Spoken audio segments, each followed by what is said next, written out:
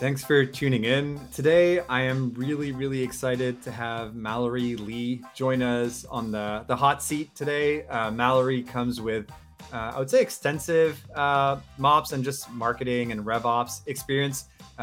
She was back in the days at ExactTarget, running the MOPS function there, then VP of RevOps at Terminus, and as of right now, went from VP of RevOps to VP of Ops in general at Nihilus, an awesome, I'm going to say calendar API tool, but I know it's a lot more than that. But Mallory, thanks a ton for joining us today.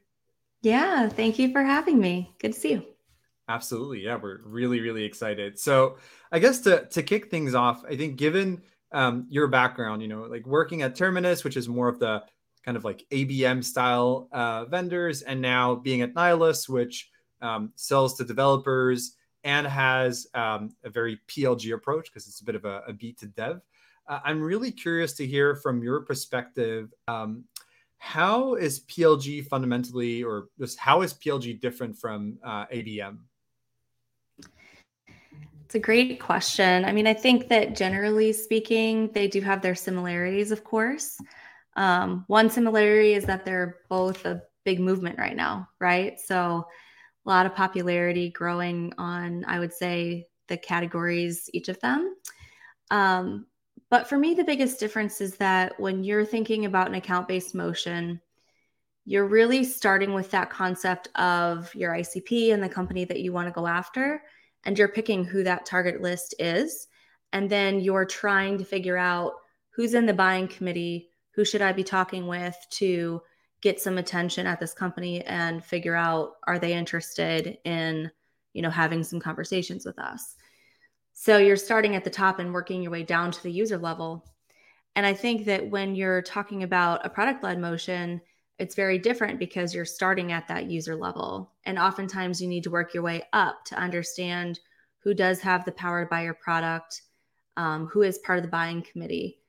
But really quickly, you're able to glean who's interested in it because they've come and they've signed up for maybe a trial, or they've come around to kick the tires on the product. And as quickly as you can get those users into the product and using it and getting excited about it, the more apt they are to bring you to the rest of that buying committee because they've already decided that they're interested in using your product. So I think I would describe ABM as top down and PLG as bottom up.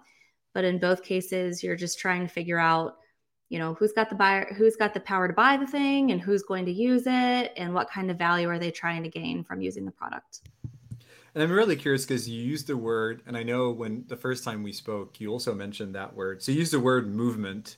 Is there Yeah. something behind that word, or I guess like, is it a loaded term for you? And what do you mean by that? I don't know if I would say it's a loaded term, but I think that I've been very lucky to witness and be very central to several big software trends, I guess you could say. So, like you mentioned, I was at ExactTarget for a while, and I was there when we acquired Pardot. And so, right around that time, marketing automation was becoming this movement where it's a bandwagon. And if you're not doing marketing automation, then you need to go explore it and you need to figure out how to do it. And people get very excited by these best practices or these, trends. And they may not always have the full understanding of what it means and exactly how to strategically tackle that kind of topic. But they just gain so much popularity that everybody wants to do it because they think they're missing out on a good strategy. And so I was working through marketing automation for ExactTarget during the time that we acquired Pardot. I was on the Pardot team for a little while, and I just saw the crazy, competitiveness in that space and the way that it consolidated. And then with account-based marketing, I was working at Terminus while that was really continuing to blow up. And every B2B company is like, okay, I know I need to do ABM, but what is it actually? And, they would go out and make a purchase with a platform and start serving ads. But again, you've got to have that strategy behind it if you're going to do it right. And I think if you're going to really benefit from it. And so even though Nihilus is not what I would call a PLG vendor, I'm just kind of having this empathy for companies that are PLG vendors because I can only imagine that the rise in popularity is bringing a lot of demand, but also a lot of confusion. And people think that you can just be, kind of doing PLG if you have a free trial or something like that. But there are a lot of fundamentals underneath it that I think make a good product led motion very strong. And it's not simple. It's not as simple as having like a free trial, in my opinion. Yeah, I love that. Do you feel like on the ABM front, we ever, as an industry, overcame that preconception that it's just a tool rather than it's an actual strategy and a way of, going about getting your customers to buy your product? I think in certain pockets they've gotten past that by now. Certainly, the early adopters, I think, have probably realized that you can't just run the ads and have it take off like wildfire. So I think some people are starting to see it, and you are seeing more consulting coming out around ABM as well. But then, in the other industries that are probably just now starting to adopt it, they may still have to figure that out. Yeah. I mean, it's interesting even just to think in terms of how long it's taking for ABM to mature beyond just being a bunch of things in a stack and into what it really means as a strategy, which is also interesting because at the core, ABM is really enterprise selling and enterprise marketing. And I Mm-hmm. think it is telling that we're probably going to have a similar challenge on the PLG side, where today, as you said, a lot of people just kind of conflate PLG with slapping a free trial on your website rather than understanding, no, it's like our marketing has to talk to our users, and we have to have a way for our users to then pitch the buyer at the organization. Like the customer journey, like the whole company strategy has to be aligned around PLG. And it's not just a matter of, oh, we bought a PLG CRM, we're now PLG and we have a free trial. Great. But I think there's something there of like, it is going to take a while for us as an industry to overcome that a little bit. Um, and I'm curious on a, like really from a, maybe more tactically from an ops and really RevOps perspective, do you see big, I mean, there's obviously big challenges of like working at the account versus the lead, but I'm just like curious, like what are some of the big differences that you see that stem from those two movements? Yeah. Man, lead to account matching is a whole separate hour that I could spend. I would say generally the differences are going to be around, you know, getting that virality, creating virality in a product experience. You want there to be extremely low friction. So, at Nihilus, if you want to start a free trial, the only thing you need is an email address. And it doesn't even have to be a good one. Like anybody can come and put their email address in. That's by design because we just want anybody to be able to come and try it.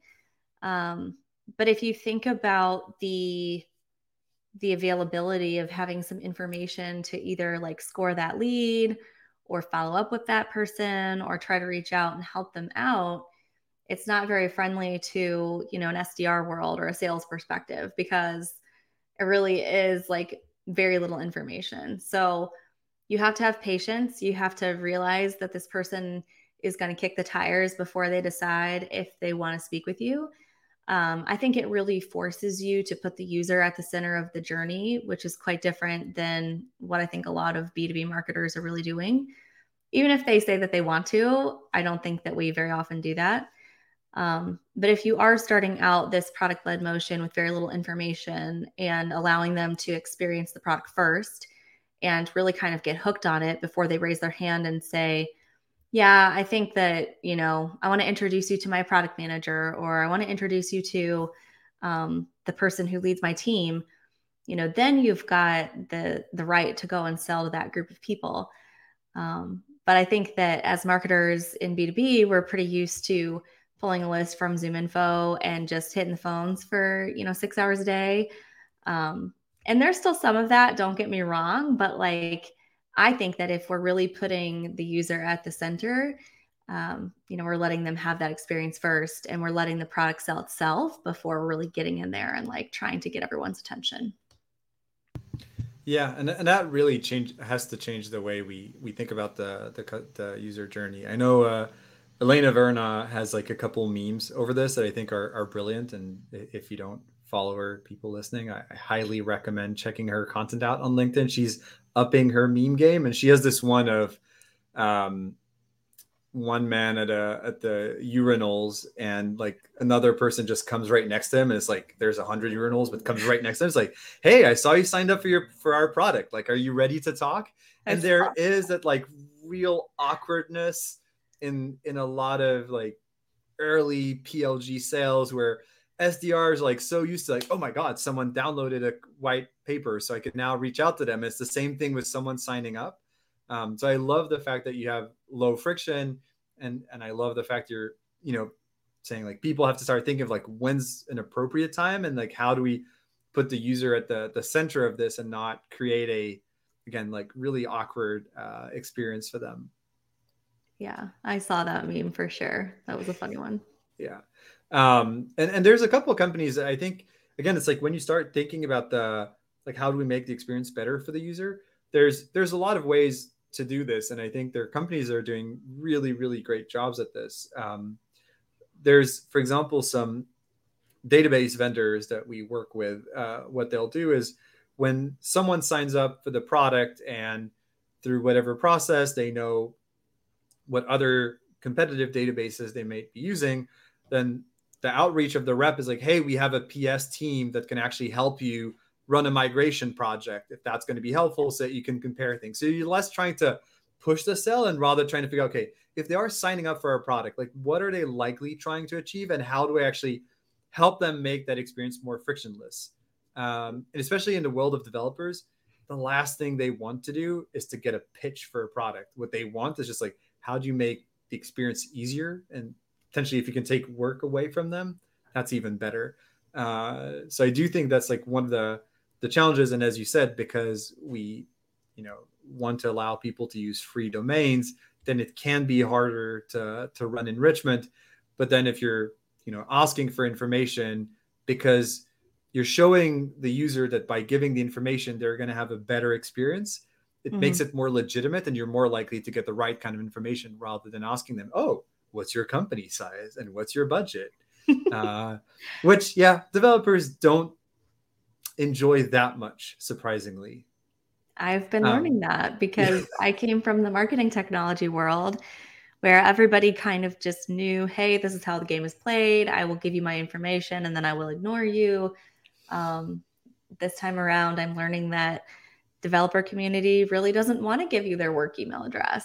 And it sounds simple, but I think that if you're really embracing that kind of like user centered design, not only should you wait until the right time to engage them, but your product needs to allow them to change their email address when they're ready. They might want to start out with their Gmail, but then after a few weeks, when everything is looking good, they'll go ahead and convert and start paying, and they need to get that receipt at their work address. And so they need to change their email. And that sounds very easy, but it's not. Like building a product and having an email be like, the unique key that you log in with, just changing the email address is not that simple. So we even need to build the product around those use cases to allow people to really, experience it the way that they want to. yeah, no, that makes a ton of sense. And since you mentioned it, we're not going to spend an hour, but I do have to ask, how do you folks think about lead to account? Like, what does your first off hierarchy look like, and how do you manage it on the RevOps side? Good question.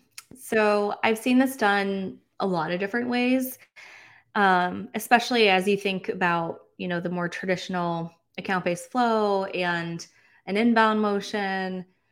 My rule of thumb, I think, applies in all scenarios. And so my rule of thumb is that if you find it appropriate to know more than one person at a company and you want to have a conversation with more than one person at this same company for sure, then it's better to have an account with two contacts attached to it so that I can see how they relate to each other. And that company is like deserving of having an account. Um, Now, in an account based motion, you know right away that the account is worthy of having an account because you are probably intentionally going and finding 5 different people that work there, and you're trying to talk to all of them. So in an account-based motion, you're more likely to start with that account object in Salesforce right away because you already know that they're a target. Um, Now, in inbound marketing, you need to first qualify that lead. You need to understand if they're a fit for your business. Are they in the right market? Do they fit your ICP, et cetera? Once you know about that and they're ready to have a conversation, you know, nobody these days, rarely anybody buys on their own. So you know that you're going to eventually need that person that you talked to and, the economic buyer. And so you want to go ahead and convert that lead over to an account, maybe with an opportunity, since you're going to be having sales conversations with them and getting into meetings. Um, at Nihilus, the team that was there before I joined had already built a quite strong lead to account matching mechanism on their own. It's kind of a custom built Salesforce setup. And so we do not always convert leads to their matching accounts right away, but we have them very strongly related to each other in the system in a way that still makes it pretty obvious. Like, this person works at this company does have an account. And then we will auto convert the leads to the account in certain situations, if it's a customer or if it's an open opportunity or if it's top prospect. So we do have way more leads in the system at Nihilus than I have seen at other companies, but I do think that that's a little bit more natural in a motion where you are trying to get as many users as possible, and you know that not all of them are going to become sales conversations. And do you have a concept of orgs? Like from like I sign up, that creates an org under me. Someone else from Mad Kudu signs up, that's another org. How does that hierarchy live in your systems? Yeah, so in Salesforce, they would get joined at the account. Mhm. In the Nihilus product, we have to help them merge those when the orgs become combined down the road. That's something that our team is working on to try to make it a little easier to relate them to each other, because it's not uncommon to have multiple developers at the same company go test something independently. And so at the time, they kind of need to decide, like, which org do we want to use Nihilus from? How do I migrate my users? That's definitely another challenge, I think, with the free trial and freemium process. Yeah. And I think this goes back to what we were mentioning earlier on, right? Like the fact that it goes beyond slapping a free trial on your website.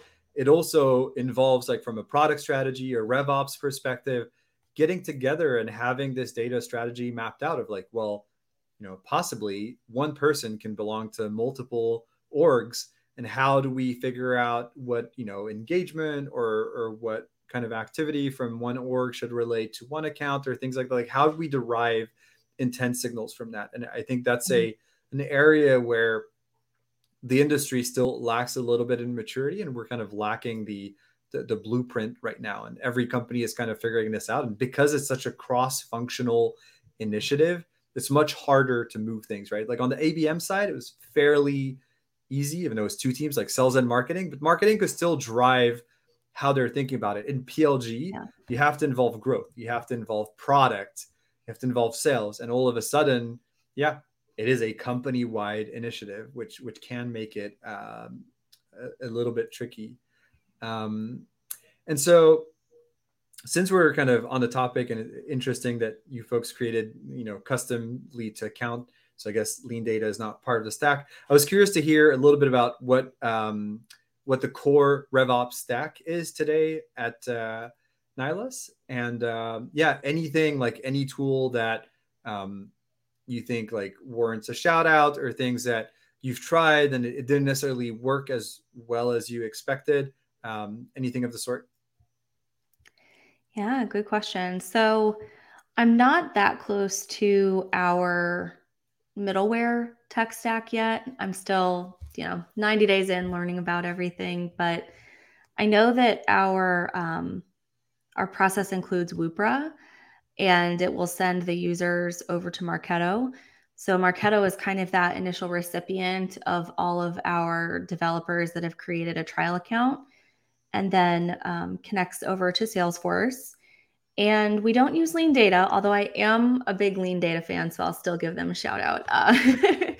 But our team uses Traction Complete for lead routing. We don't rely on that quite as much for the lead to account matching, but I think they do offer it. So definitely something to explore in the future as we have, chances to go take a look at all of our custom built things. And then we use Gong for conversation intelligence.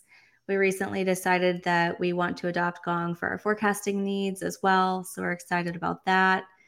MadKudu customers on the inbound side, and just understanding and scoring all of the users that are coming into our world, whether that's through the product or not. So we're, I would say, about halfway through the MadKudu implementation. Very excited to keep that going.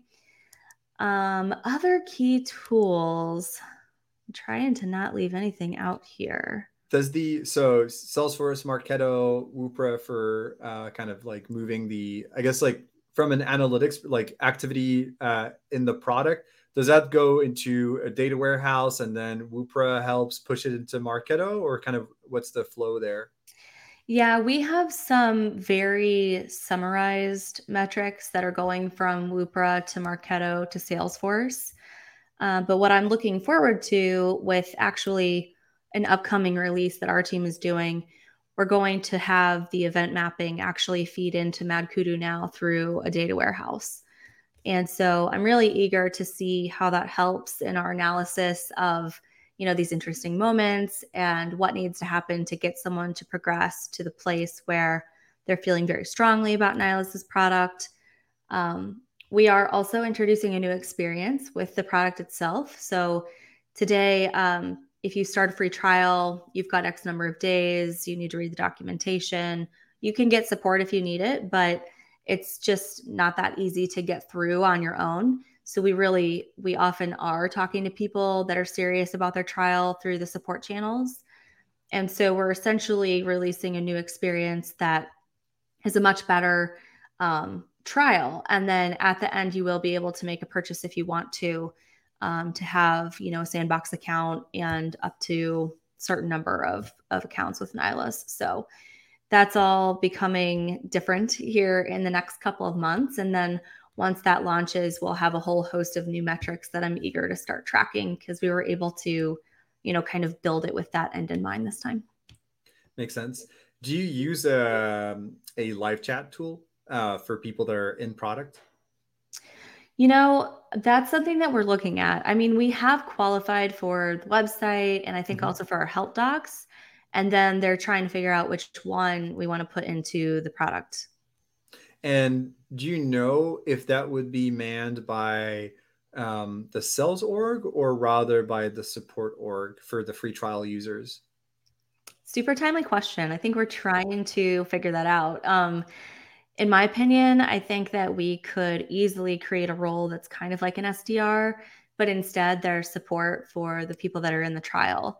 And so they would need to be technical enough to give that first line support, but savvy enough to also talk to them about getting onto a plan, talking to a salesperson. So I think that type of role should be more common. And if it doesn't exist yet, I would think that it would be on the way.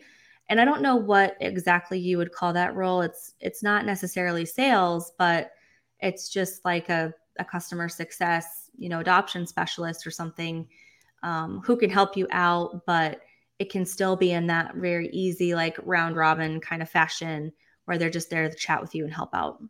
Right. And I think, and this is a great segue to, I guess, like one of the broader conversations around PLG, right? One of the challenges that I see a lot of companies run into, especially when they're bringing PLG to, a sales-led organization, is how to think about, commissions and compensation Yeah. in general, but commissions in particular. And so I'm really curious to hear how Nihilus approaches this to make sure that, again, when we put the user at the center, either we're not necessarily trying to push for the biggest land initially, but how we still keep the reps incentivized and, like comped on expansion? Potentially just curious to see how you folks are thinking about it and anything, again, that has worked or hasn't. Yep, great point. So today you can only buy Nihilus on a contract. And so that is something that's going to be changing when we roll out this new experience. And you've pretty much teed up the debate. It's, how do we make sure that the reps are still incentivized to move quickly and perhaps, not overcommit the volume at the very beginning of the contract because we've got that time to grow into it. And how do you reconcile that? Because if I am trying to hit a number, I can do 3 deals at a certain deal size and hit my number, or I can do 2 deals at a bigger deal size and also hit my number. So I think with this topic, along with most things, it requires a little bit of analysis to make sure that you have a little data coming in to prove out, are you experiencing any cannibalization? And if you're not, that makes it a little easier. I think with most of the people that I've gotten advice from so far, that first year, they always have a little extra credit spread around to all of the people that are helping out just to de-risk it. And then over time, if we can prove that there's not a lot of cannibalization, we can decide, who gets credit for what. Maybe, it's a phased approach where they're getting some overlapping credit in the beginning and it starts to wean off when the volumes really go up.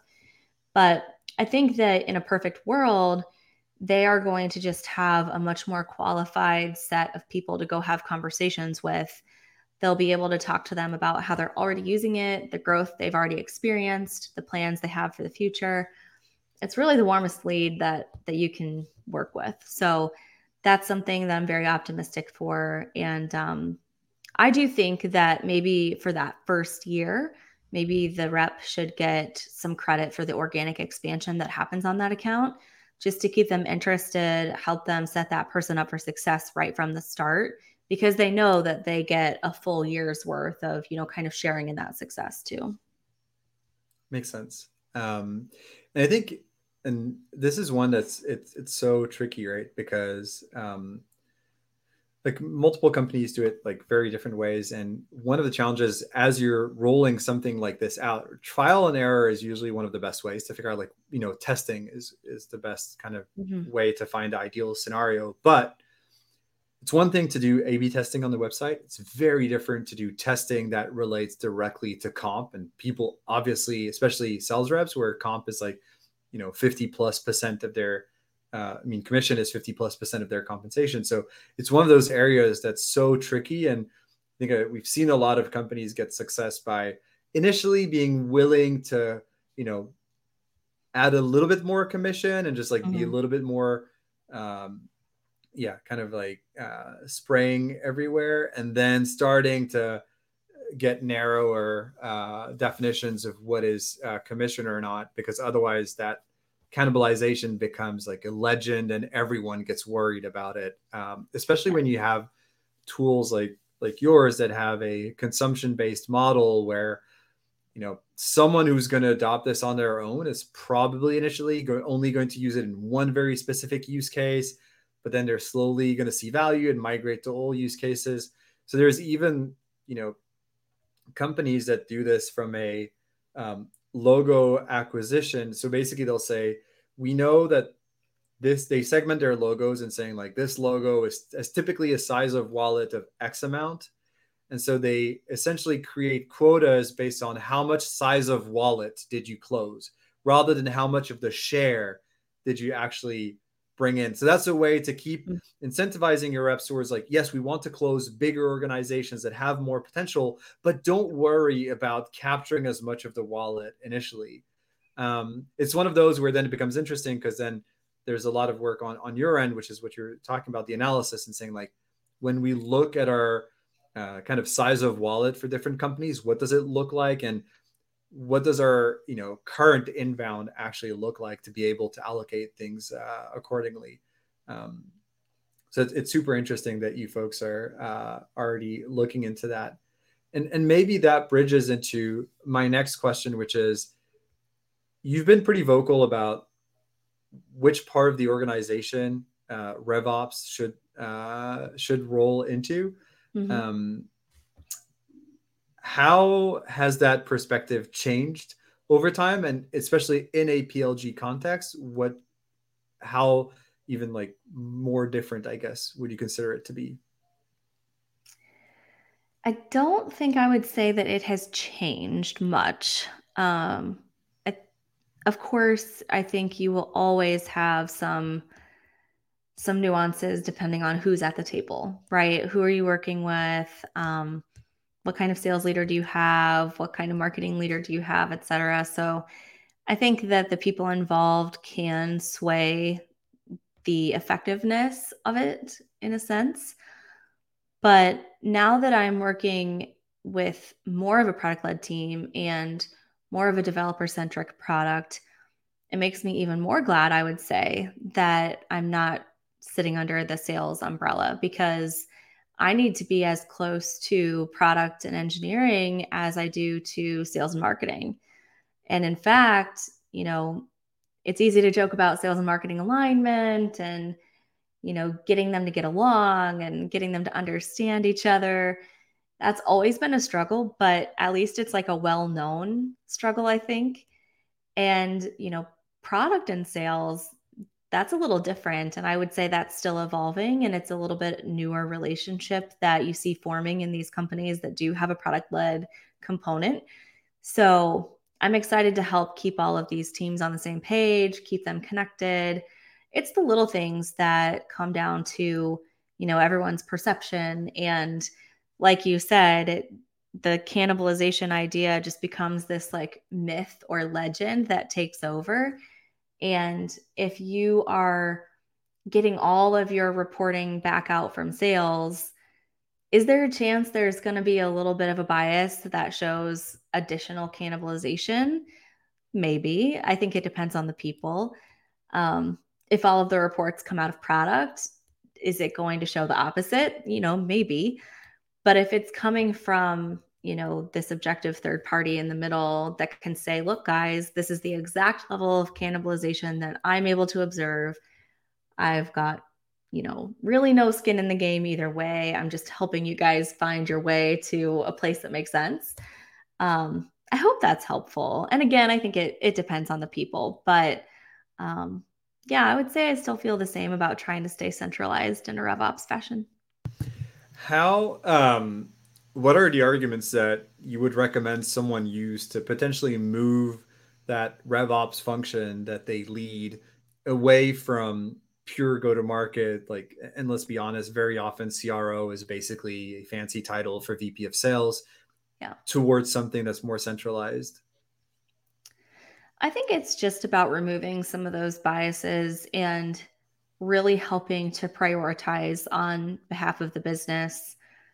And, if you are under a sales umbrella, your objectives are directly related to your leader's objectives. And I am a fan of OKRs, and I think that that's how it works. It just cascades. It's like, okay, the sales leaders' OKRs are this much revenue, this kind of retention, and this kind of efficiency improvement. Now those are mine. And so I think that you can still do it correctly from under the sales umbrella if you're almost kind of actively working against just inheriting the sales goals. Um, but I love having the ability to help the exec team, make decisions about how to allocate resources around sales and marketing and product and, you know, all the different ways that that can weave together. Finding the places where they intersect and the places where we all have shared interest and helping everybody understand that funnel, I think is really important. And if RevOps is just under sales, I think what you risk is not having a good understanding of the rest of the business and not having the partnerships that you need to do the best work first and the most important things first. And you can't always prioritize the way that you want to. Yeah, and then often you start seeing these other kind of ops, or like a data ops organization, like a growth ops, that have a lot of overlap, but then there's there isn't necessarily like the benefit of having everything centralized and having that kind of economy of scale when it all belongs to the same org. And so from that, again, for people out there that are looking to hire in RevOps functions, it's a role I think that's really difficult to hire for and great talent because it's fairly new. So I'm curious to hear like how do you do it? Like, right, how have you been able to put together an awesome RevOps team? Yeah, I do think that there is an element of specialization that we still need to embrace, even within RevOps for a period of time.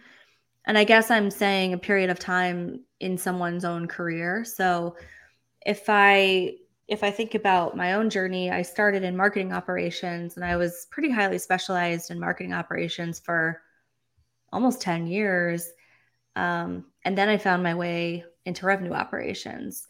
So then I started adding on a sales layer, and then I started adding on these alignment layers. And then I started learning so much more about finance because I reported to the CFO. And so the more that you learn, it starts to inform the way that you interact with all of those teams, the way that you build relationships and communicate. And so today I still have someone on my team that's dedicated specifically to marketing operations. But my hope for them is that they're learning about the rest of the business from the rest of the team in a way that they can first effectively go relay all of that information to marketing to keep them in the loop. They can see what it's like to prioritize across these different business units because you only got one Salesforce admin, right? So everything gets in line and comes together at the Salesforce store.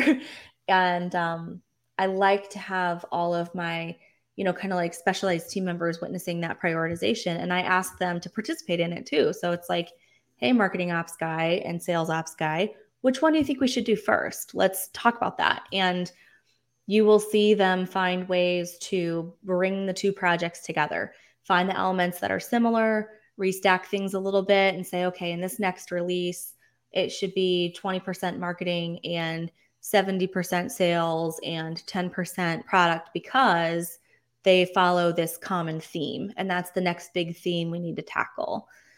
So I would say until you start leading a RevOps team of your own, it's totally fine to still have that specialization. But I think in the right model, you can be exposed to the rest of the business at the same time, and that can benefit everyone. Makes sense. And when you're hiring in a PLG context, how important would you say it is to find people that have been exposed to this kind of like hybrid funnels and or yeah, what are kind of the skills that you would typically look for in trying to bring someone into the team? So I did have a very specific former colleague in mind for our marketing ops director because he did have a very specific PLG background that I was very interested in learning from him. Um, and that did play a part in my decision making process. I think that this is a really hard thing to get right. And so every time you go to a new company, you're kind of bringing with you the wisdom of like what you would not do again, and that just evolves with every new role. So Tyler is his name. He joined a couple months ago. He has been, very helpful to say, well, here's how we tried it, and here's the reason I didn't like it. So maybe this is a better way to do it instead. And certain things work, and certain things you just learn from it. So I love the fact that he can have some of that PLG experience. I don't think it needs to be every single person on the team, but if you have not been through it before, you definitely need to have the appetite to go and research it and learn because it's a whole new ball game. Yeah, and even the standard setups and Salesforce or standard quote unquote, right, for Yeah. PLG is something that there's a lot of mistakes that everyone makes the first time. So it's just helpful to have someone who's already been through that and can help kind of skip through a couple of the iterations Yes. all the way to that success. Yep. Yeah, and I guess like there's stuff. I know you were mentioning this, like not being hung up on like, oh, like Zoom info should be the lead source for pretty much everything, and just like understanding there's signups and like measurement is more complex from a this like hybrid funnel perspective, like people signing up to the product or registering for webinars, and like Yep. not trying to do attribution all the time, but just like embracing the fact that users have a more complete journey before they're ready to engage with a rep. Yeah, it's extremely rare that someone wants to follow your user journey the way that you've drawn it, in my experience. So instead of trying to draw out this perfect line of sequenced events, I'd rather be able to observe their actions, react to them in the moment, and have the right person reach out at the right time, and not too soon and not too late. Yeah. Silly, stubborn users. Can't they just follow the customer journey that we designed for them? It's Yes. unbearable. Awesome. Well, this was great, super insightful, and thanks a ton for sharing all these stories. One last question, and I mentioned this as being the most important question, but yes, to be on topic, what is your favorite Nick Cage movie? All right. I think I've narrowed it down. It's not necessarily my favorite, but the very first one that came to mind was City of Angels.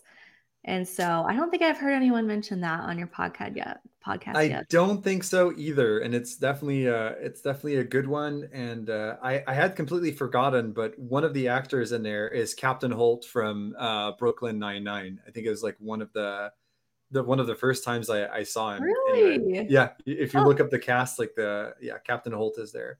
I'll do that. So definitely a great pick. Again, thanks a ton for sharing all your wisdom. If people want to reach out to you, if they want to know a little bit more, what's the best way to be in touch? I would just say LinkedIn. It's easy enough. Sounds good. Awesome. Well, thanks again, and looking forward to seeing you soon. And everyone, stay tuned for the next one. All right. Thank you very much.